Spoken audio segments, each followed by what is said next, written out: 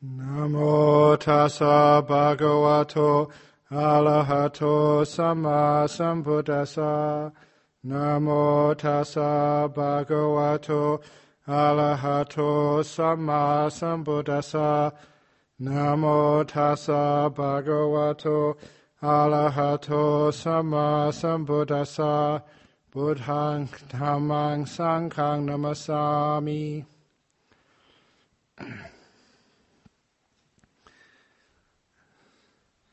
For this evening's talk, just carrying on more on insight practices, ways of looking at the world which relieve suffering, seeing things more as they truly are, applying that back to your meditation practice so the meditation gets deeper. You can always tell what real insight is, because if it really is insight, if you are seeing the way things really are, you can apply it to your meditation and you get more peaceful, more mindful, more joyful, more still. That's a sign of insight. It's the same as the sign of stillness. The sign of stillness is you see more things. You have greater insights. You understand things which you've never seen before. So that's why I always say, you know how deep your insight is by how still you can become. You know how deep your stillness by the amount of Dhamma and insights are arising for you. Because the two always go together. But in particular, looking at another angle to talk about, which I haven't talked about for a while, it's not that long, but was talking this evening about just emptiness. And for many people, the idea of emptiness is easy to get your head around the non-self. Even though the two are alternatives, and they're very close together. Sometimes when we try and contemplate non-self, it can be a bit scary, and it also means we have to understand what the self is, this thing which there isn't, and that means it's quite difficult. When we don't know what we're supposed to be missing, it's hard to understand non-self. In other words, you have to understand self first before you can understand non-self, so it gets all complicated. However, emptiness is something which is much easier for us to grasp and to understand. It's also a very beautiful practice to understand emptiness, to see it, to focus on it, and to develop that perception of emptiness more and more and more. It also came up because a couple of days ago I was writing, as I mentioned last week, trying to write a story a day for Opening the Door of Your Heart #2. I was writing about an old story of my mother's shelf in her home. Because when I first came to Australia, which was almost 29 years ago now, that after being here for a few years, I went, even just coming here, I think I only was about 5 years in Australia before I first went home to visit my family in England. And somebody gave me a little present from my mother. And it was a soft toy kangaroo. The little ones you buy at the tourist shops. Yeah, it was very quiche, very expected. But when I handed it to my mother, she really appreciated it and enjoyed it. It was a very good gift for her character. And she put it on the shelf in the room where she spent most of the time. And of course I was very happy. And she said when I left, now I've got something to remember you by. Whenever I look at that kangaroo, I will remember my son back in Australia. Very good, because I'm also soft and cuddly. And, maybe in the old days. And, the next time I visited, somebody offered to get me a toy kangaroo, and I said, I've got one already. So they found a toy koala.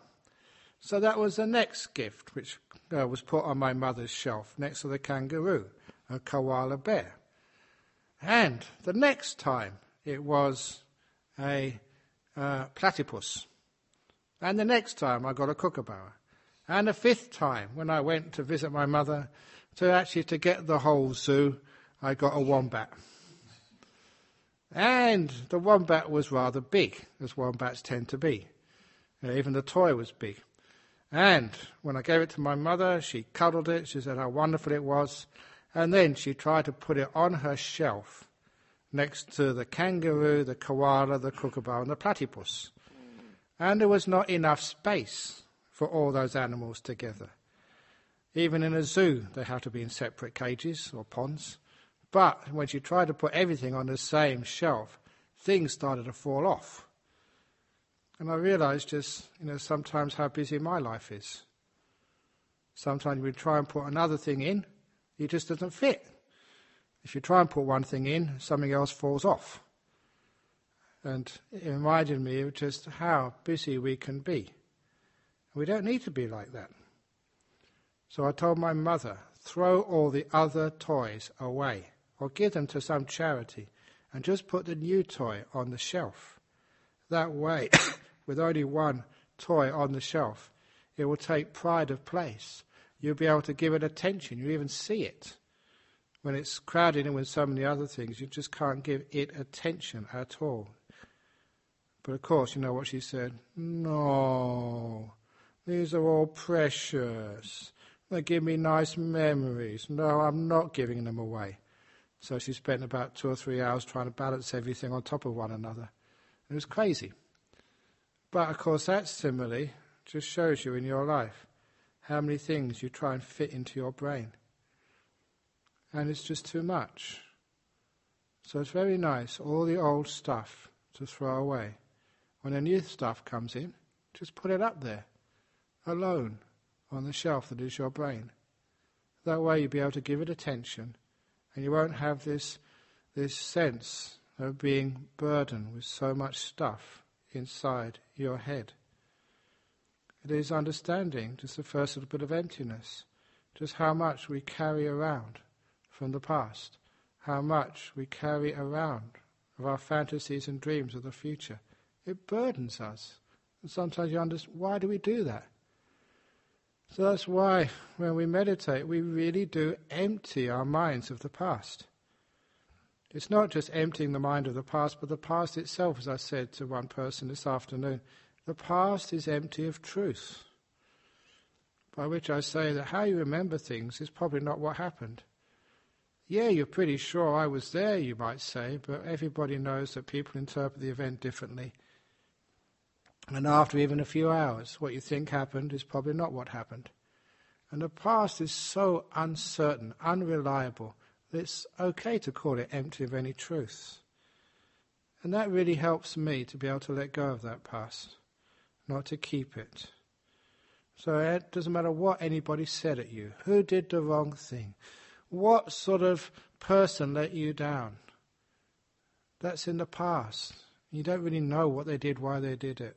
So you just empty your mind of that past, because the past is empty of reality and truth. And it's the same with the future. All those plans and anxieties, all the fears of what will go wrong, that also is empty of truth. I've had lots of anxieties and fears in the past, but none of them actually came true. Usually much worse things happened. But because of that, you know it's just a total waste of time to plan or expect or worry about the future. Just should be saying that next week will be the last. This is for the nuns from Dhammasara. Next week will be the last Dhamma talk, because the week afterwards we got some people from Singapore doing a 9-day retreat at China Grove. Actually the next week is Pawana Day anyway. Is that right? Next Wednesday? No. 2 weeks. Oh, Tuesday. Tuesday's Pawana. Okay, yeah. But anyway, so this is one more week to go. And sometimes when I look at the schedule I have, it's just frightening. It will make me anxious. It will make me lose my sleep at night. So what I do is I just totally forget about it. Because the future is so uncertain, it doesn't bear thinking about. And I know I was talking to Ajahn Brahmali. He said many of my stories he hasn't heard because I tell them at Nolamara to lay people. And usually if I'm at Nolamara, he's here. Say with Ajahn Api. So there's one of my favourite stories. This is especially for Ajahn Brahmali. I hope you haven't heard this. It's about Nasruddin, this Sufi wise guy. I think that's the best way of calling him, a wise guy. And because he was a wise guy, that sometimes he was accused of heresy, just like me sometimes. And when he was accused of heresy, he had to have a trial, and in front of the Shah, because he was in Iran at that time, in ancient Persia, and he was found guilty that he said something he shouldn't have done. And so the Shah, even though he liked Nasruddin, because it was always fun and interesting, he said, "I'm sorry, but I've got no choice. I have to give you a death sentence. You have to be executed." And this Sufi wise guy, he said, "Oh, what a great shame. I was just about to teach your donkey how to fly." And that was such a strange thing to say. The Shah said, "What? So I was just about to teach your donkey how to fly." And the Shah said, "Can you really teach my donkey how to fly?" He said, "Yeah, of course, but give me time, maybe take a year." And the Shah said, "Okay, I will delay your execution by 1 year so you can teach my donkey how to fly. But if you don't teach him how to fly, after 1 year you have to be executed." "Okay." And so then Nasruddin, this Sufi, went off to teach the donkey how to fly. And his friend says, "You're crazy, you're mad. Can you really teach a donkey how to fly?" He said, "Of course not. No donkeys can fly." "Well, what do you say that for?" He said, "Look, I've got 12 months. I could die, tomorrow with a heart attack. The Shah could be overthrown. Who knows what can happen in the future?" So that was a very wise response. The future is so unpredictable. If ever you get accused of something like that, just promise to teach, one of the black clats how to fly. And who knows what might happen. But say it takes 12 months. But you can see where all this comes from. Where it all comes from is just the future is empty of any reality. So even your plans to get jhanas, that's empty of any truth. Or your expectations of what you think it will be, that's empty of anything you can rely on. There's again that favourite quote from the Sapurisa Sutta: "Whatever you think it will be something else." You can't pin these things down. So because of that, you can totally let go of the past by knowing it's empty. And then your mind becomes empty of anxiety and empty of anger and guilt from the past. You have no fear. What a wonderful mind that would be. If it did think of the future, you realize this is empty of anything I can rely upon. It's just supposition, maybes, perhaps, that's all. And anything of the past, that too is, maybe that was what happened, maybe it wasn't. And that way, being empty of this solid reality which we build to the past and the future, this hard edifice, which means that when it's empty of all of that, we don't get upset. We don't get angry, we don't have guilt, we don't have fear, we don't have anxiety. What a beautiful mind that will be. So then we just keep it in the present moment. And in the present moment, it's hard to get angry at the present moment. We get angry at what happened.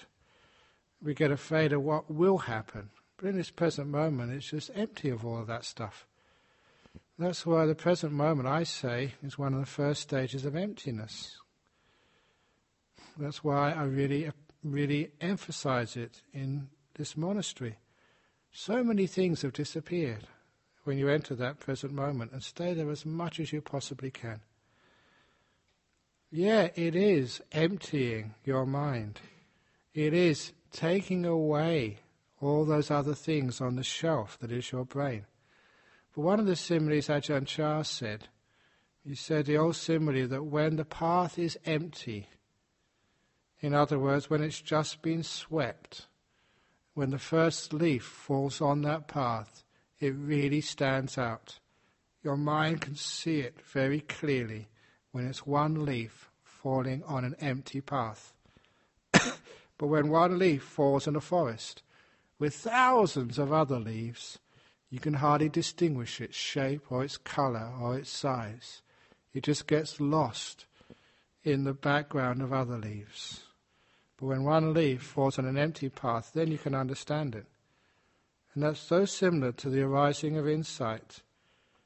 If you have a complicated mind with so much stuff in it, it's hard to understand anything. But if your mind is empty, you've just got this present moment, then the contents of this moment become reasonably easy to understand, simply because it's the only thing there. It's not complicated with so much other stuff. So this is, the emptiness becomes a form of simplicity. It's not full emptiness, because things fall into it, but at least you can understand it. And even when thoughts arise, you know what it's like when you have one thought after another, there's just such a forest of thoughts, you can't understand them very much. When that first thought falls into the present moment, then you've got perspective. Then you can understand it, just like one leaf on an empty path. You can see that to the left there's no leaves, to the right there's no leaves, above and in front, behind there's no leaves. The leaf is in perspective. But when it's one thought amongst many, many, many, many thoughts, you lose perspective and you get caught in this proliferation called papancha. You just lose your perspective. You take these thoughts for something real, something solid, something reliable, something which is going to take you to some conclusion which you can rely on, which can solve problems or create happiness for you, to understand the meaning of things. But you all know that those thoughts don't have that conclusion. Just the thoughts don't end. They keep going round and round. Somebody, when I first came to Perth, explained that you think around things or think about things, just like the moon goes around the earth, but it never actually lands on the earth. In the same way that you think about things, but you never get into things. It orbits around the subject, but it never actually enters it to really comprehend it, to touch it, to taste it, to know it. It's always a distance away from reality. And so after a while, when one thought arises, but it doesn't sort of create another thought, then you can understand what these thoughts truly are. You can see them in the context of the emptiness before and the emptiness afterwards. But when there's a continuous flow of thoughts, you're lost. So that's why it's nice in the present moment when you're still.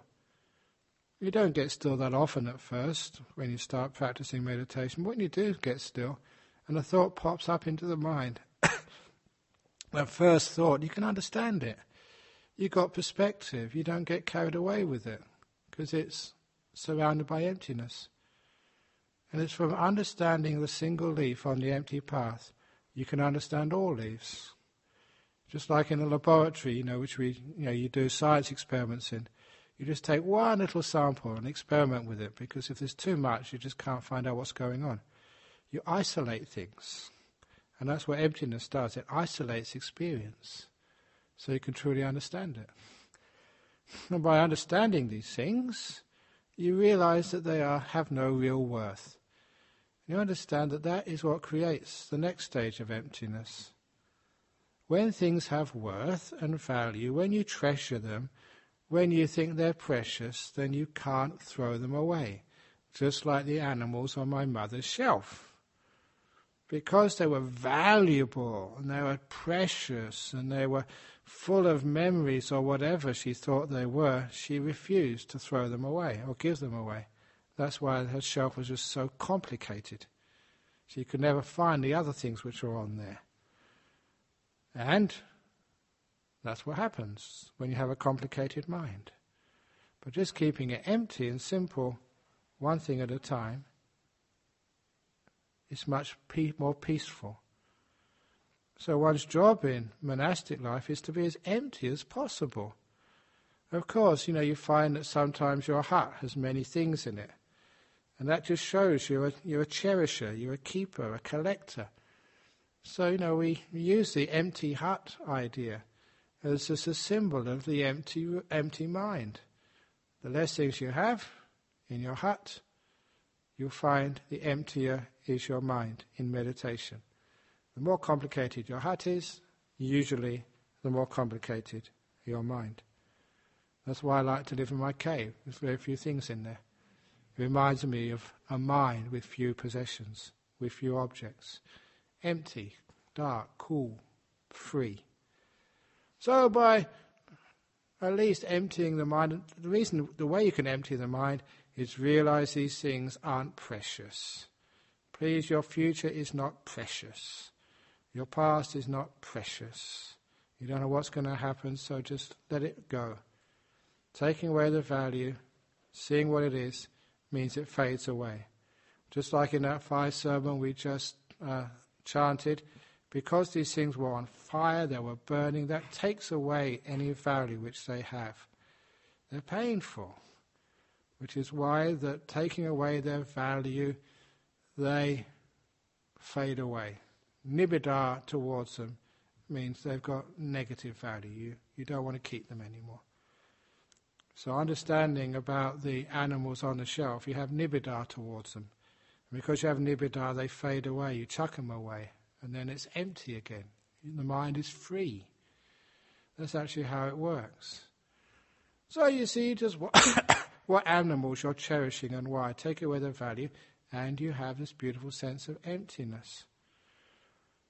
And some of you still have these aspirations to achieve something in the last few days of this retreat, trying to get places. Again, please empty your mind of all those aspirations. Because as I said before, aspiration, in this conditional process, which I was talking about last week, the aspiration is the proximate cause for desperation. So because whenever you have an aspiration, the next stage usually is you don't achieve it, so you get desperate. And desperation is the proximate cause for expiration, when you give up. You give up the wrong things. You give up monastic life or something. So please empty your mind of aspirations. You're in this present moment. Keep this moment as empty as you possibly can. Don't even try and fill it with the breath or with nimittas or with jhanas or anything. Because all of these ideas, it's not exactly what you expect it to be. But if you keep it empty, see how empty I can be in this moment. And emptiness is a concept which you can, as I said at the beginning, you can get your head around. It's something which you can understand much easier than non-self. And so when you see that emptiness and it grows in you, the mind has this great space and freedom. And quite often, the breath may come up by itself, but you don't go filling the mind with these things. And even the breath, becomes almost like full of emptiness. You understand it just like one leaf on the path, just one breath at a time, one in-breath at a time without an out-breath, one part of an in-breath, one beginning but no middle, no end, one thing at a time. It becomes very beautiful.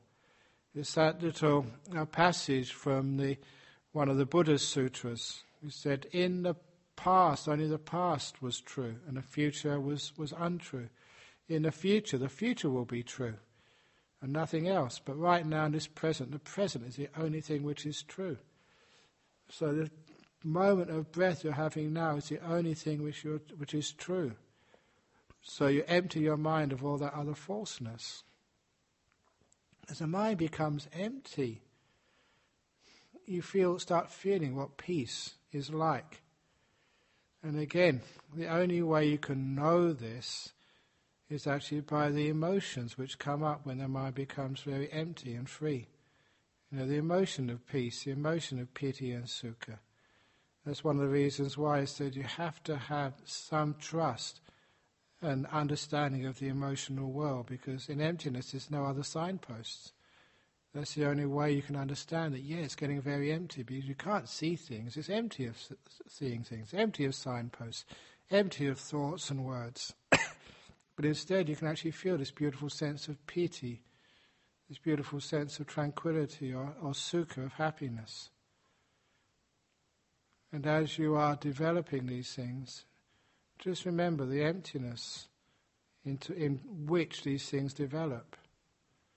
So don't go filling your mind with things.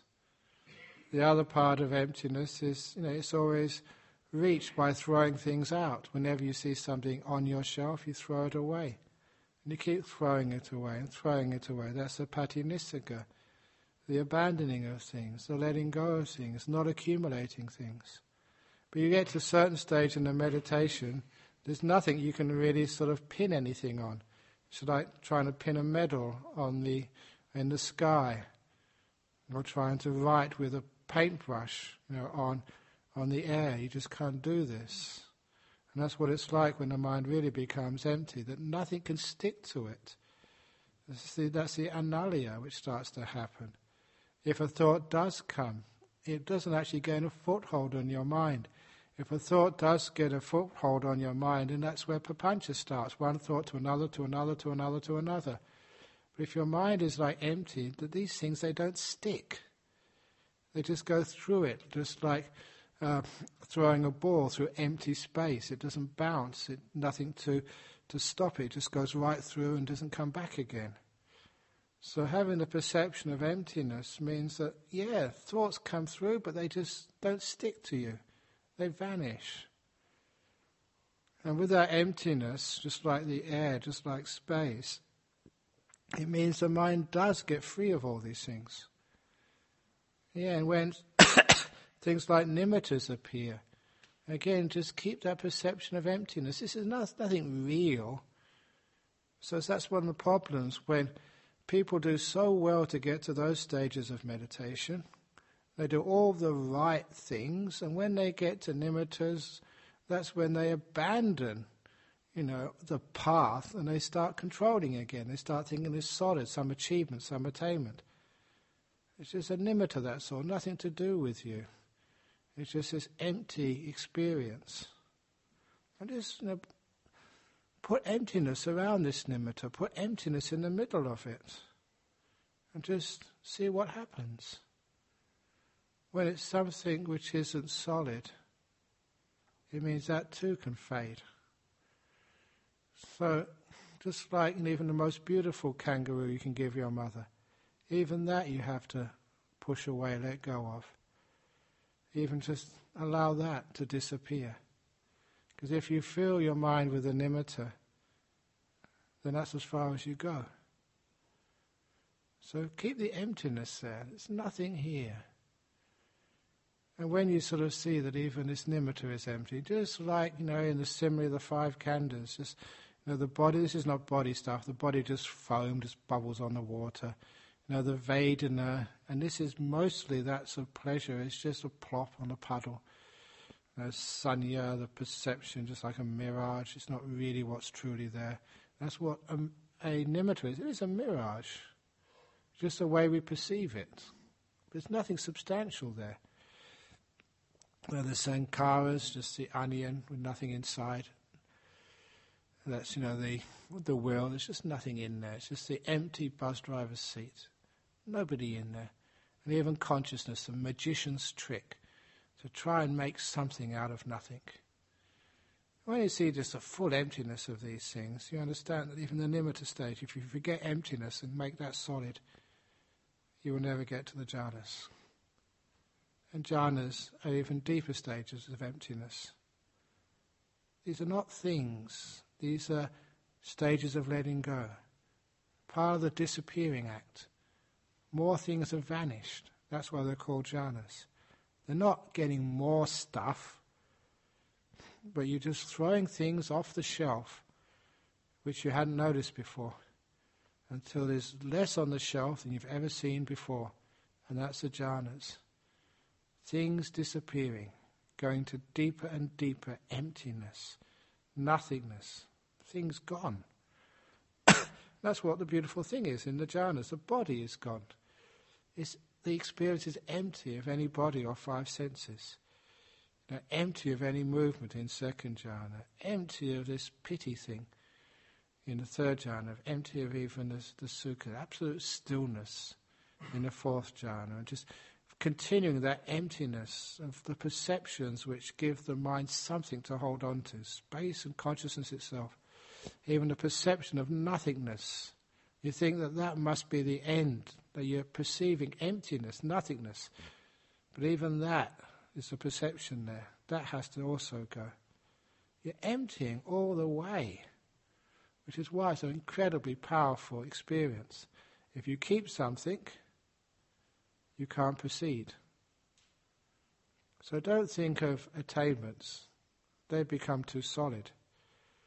Thinking of emptiness, and see just how far you can take that concept to make it real as an experience.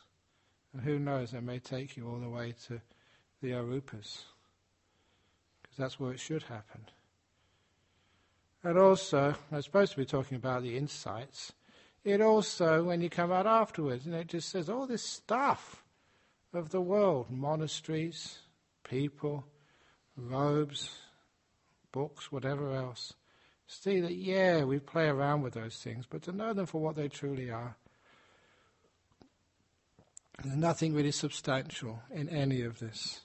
And know yourself for who you really are. There's nothing substantial inside you. You keep looking and looking and looking. You've already been through these deep states of meditation. And you keep, what is there? Why am I making something out of nothing? And after a while, you just let all these things vanish and disappear. And for those people who really do try and make something out of nothing, to say that enlightenment is the unborn, the unformed, the unconditioned, I always like to counter that, with a couple of stories. This is from Mindfulness, Bliss and Beyond. I think I mentioned recently, not so long ago, the story of Alice in Wonderland, where she arrived at the place of the Red Queen, and the Red Queen said, "Did you see anyone on the road?" She said, "I saw no one on the road, Your Majesty." "What marvellous eyes you have to be able to see no one. It's hard enough for me to see someone at my age." And then when the messenger did come, she said to the messenger, "Did you see anybody on the road?" And the messenger said, "I saw no one on the road, Your Majesty." "Yeah, this girl saw him as well." And he said, "Also, no one arrived here faster than you, messenger." "I'm sorry, ma'am, I did try to walk as fast as I could." Don't let no one beat you next time. Always making something out of nothing. But the other one was the other story of Anuruddha. When he was a young boy, he used to play marbles and gamble. And he was gambling his lunch, which was cakes. And when he lost all his cakes, he sent his servant to his mother to get more cakes, and he lost them too. And a third time he lost them, because everything is done 3 times in Buddhism. And then he sent the servant a 4th time to his mother to get more cakes to gamble. And his mother said, "There aren't any cakes, they're all gone." And in Pali, the word for "there aren't any" is nati. So the servant came back with the empty basket, and he was going to tell Anuruddha, "Nati cakes, there are no cakes." But because of the previous merits of Anuruddha, he was not allowed in his life to hear the word "there is not." And if the devas didn't do something, he would hear the word "there was not any cakes," and that couldn't happen. So the devas had to keep the law of karma, and so they put in heavenly cakes in the basket. And as soon as the servant came and said in the basket, "There's nati cakes," and Anuruddha saw that there were cakes in there, but there were cakes he never had before, far more delicious. And then he said, "My mother doesn't love me. This is the first time she's given me these nati cakes, and they're much more delicious than ordinary cakes. Why didn't she give me these before?" And nati cakes, no cakes, became something. Just like an empty mind becomes an original mind, or a no self becomes the ultimate retirement home for the arahats. Whatever it is, we always try to make something out of nothing, which is why emptiness is a very beautiful way into jhanas, into the deepest of insights. If you go here looking for something, looking for an attainment, you're very likely, because you're looking for something, to make something out of nothing. But if you go into this path, using emptiness from the beginning, cultivating it, cultivating the perception, cultivating the essence of emptiness, then you maybe find there is nothing at all. that emptiness is your vehicle, emptiness becomes a goal, and emptiness becomes so beautiful. Because when it really becomes understand emptiness, it's amazing. You've just got nothing to worry about, nothing to do, nowhere to go. You're totally free. Because emptiness means there's nothing can stick on it. And it means whenever you have to do any work, especially for Venahasapanya, for senior monks here, head anagarika, whatever it is you have to do in life, remember, these things, they go through you. You don't keep anything. An empty mind means you can do anything with no residue.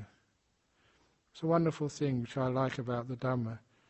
You know that you have that insight. You know it is true when it doesn't leave any residue afterwards. You don't keep anything. Just like my mother's shelf. You finish your work and there's nothing left. You do your jobs, you don't even think about it afterwards.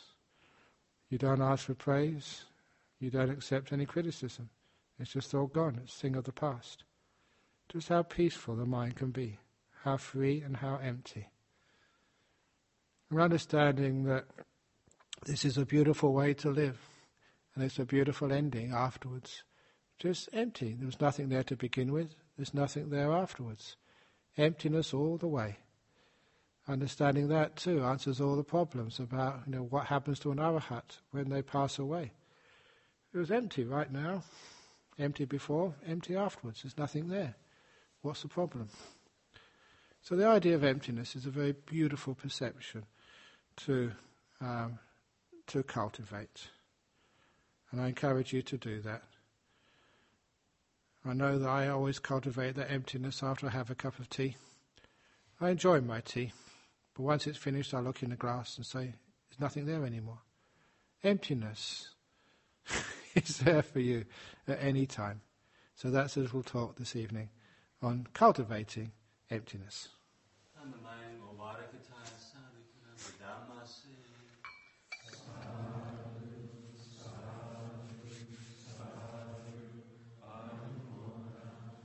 Very good.